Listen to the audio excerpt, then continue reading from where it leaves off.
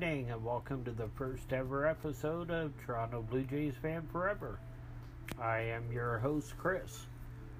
This podcast will be posted each Sunday night and will give you a recap of the Blue Jays week that was, a look ahead to the next 7 days, and a look at some recent news and opinions.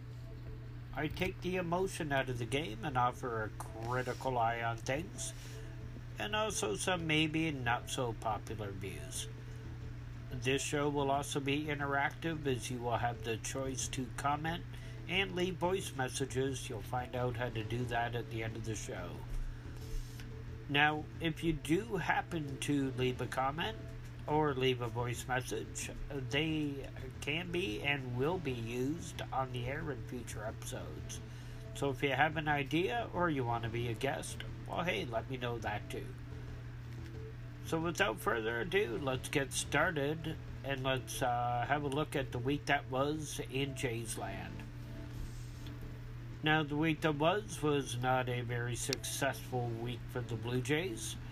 They were off Monday, and then they started off a 3-game set against the American League East leading and best team in baseball, Boston Red Sox. Overall, the Jays played 6 games. They won 2 and they lost 4. They lost 2 out of 3 to Boston, and then also lost 2 out of 3 to the Tampa Bay Rays. So, off we go with the game-by-game recap.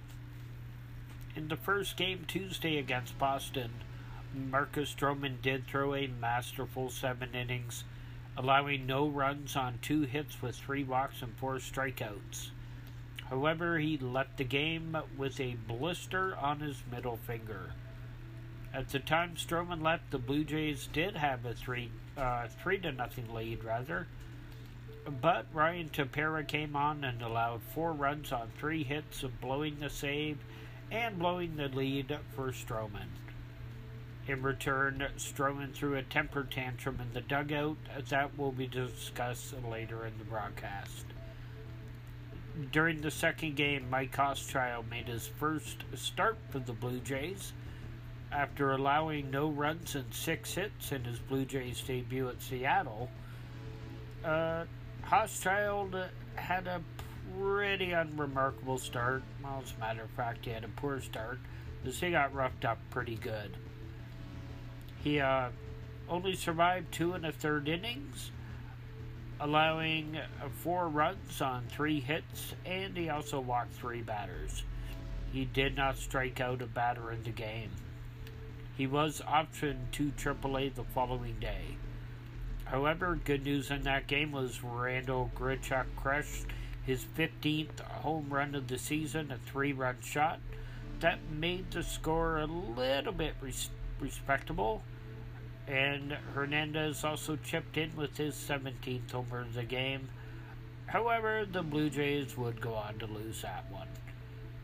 In the final game against the unrelenting Red Sox, the Blue Jays did avoid the sweep with an 8-5 win, despite MVP candidate Mookie Betts hitting for his first cycle of his career.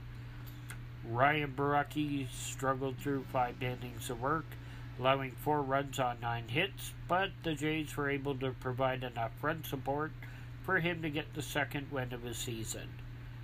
Ken Giles did make a late appearance in a non-save situation, as he came into the game in the 9th with a 8-4 lead. He did allow a home run, but struck out 2 batters to end the game. After the 3-game set against Boston, the Tampa Bay Rays made a 3-game stop at the Rogers Center. The Rays are a very interesting team. Interesting because they continue to win despite running out what looks like a AAA lineup. As of course they traded, I think, half the team during the season and at the deadline. In the opener, the Blue Jays got absolutely shellacked 7-0. Marco Estrada, don't call me Marcus. He got the start and labored through 5 1/3 innings, allowing 5 runs on 5 hits and 2 walks. He was, however, burned by 2 home runs, and his pitch count ran up pretty good.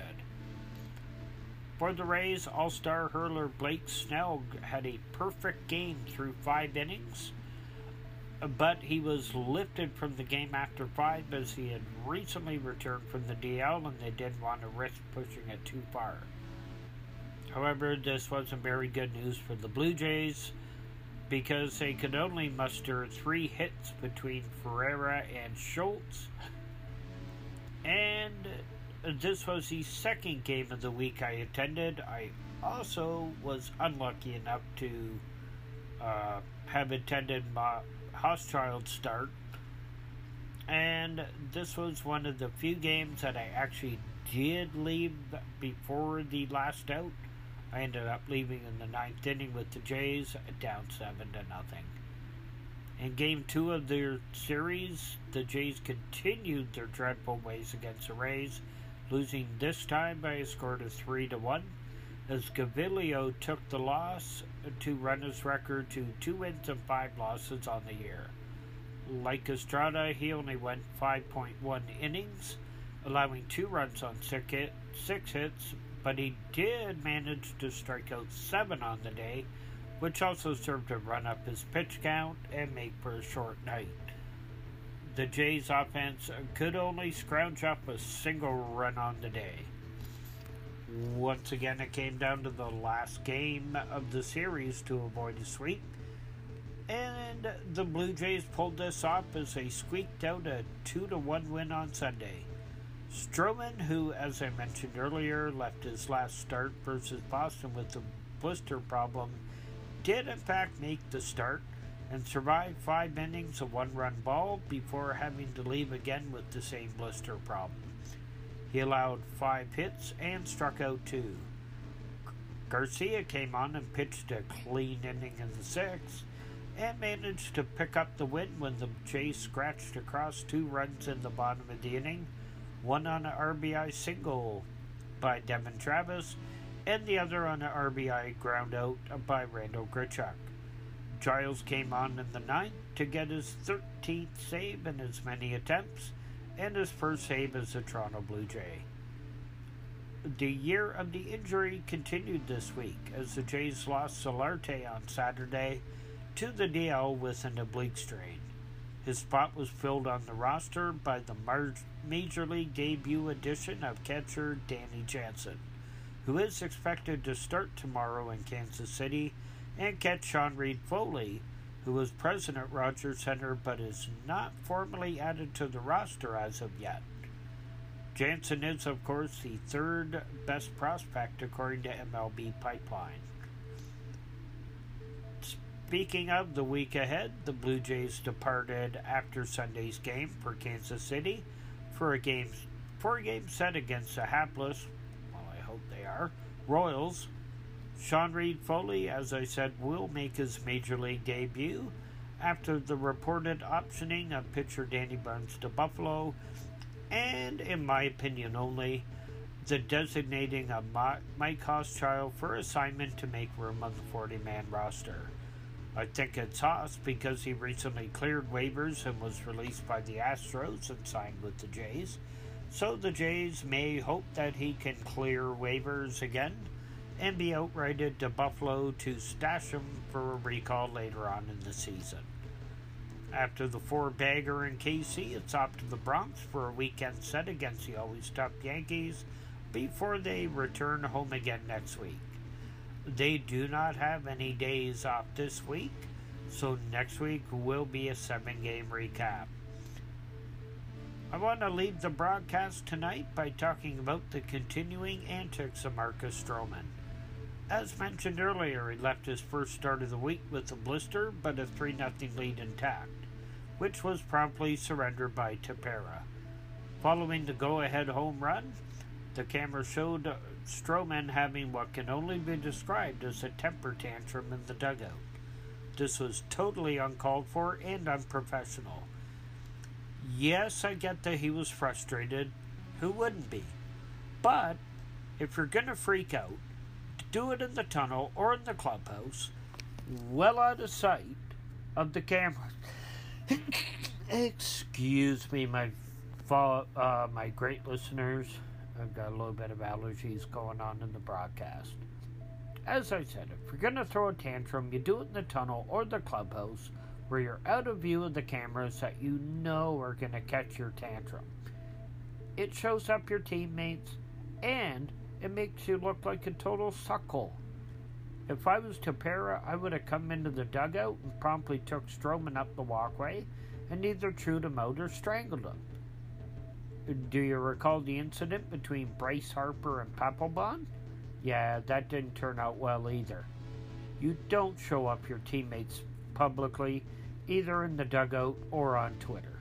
Which, by the way, I can't read what Stroman says because I was critical once and he promptly blocked me on Twitter, which, yeah, did leave me jaded, but I already had this opinion of him way before that. There are better ways to handle a teammate blowing your lead, and Markin should learn them and put them into practice. Now, I am the first one to admit that I don't like the guy. He is a good pitcher, but he has way too much of a chip on his shoulder. Speaking of the whole height doesn't measure heart thing, this past week the jerseys for Players Weekend, which is on August 24th to 26th, came out. And rather than the Stroh show like he had on his jersey last year, Stroman has elected and is somehow allowed to use HDMH on the back of his jersey. Sure, it's his moniker or slogan, but it's also his brand, and he has a clothing line by the same name. So his uniform will be a walking advertisement and will be seen on national TV. I don't get how he can do that, but to even want to do that just shows that it's not the name on the front for him, it's his brand that matters.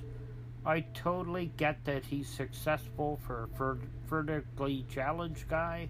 Hey, I'm vertically challenged myself.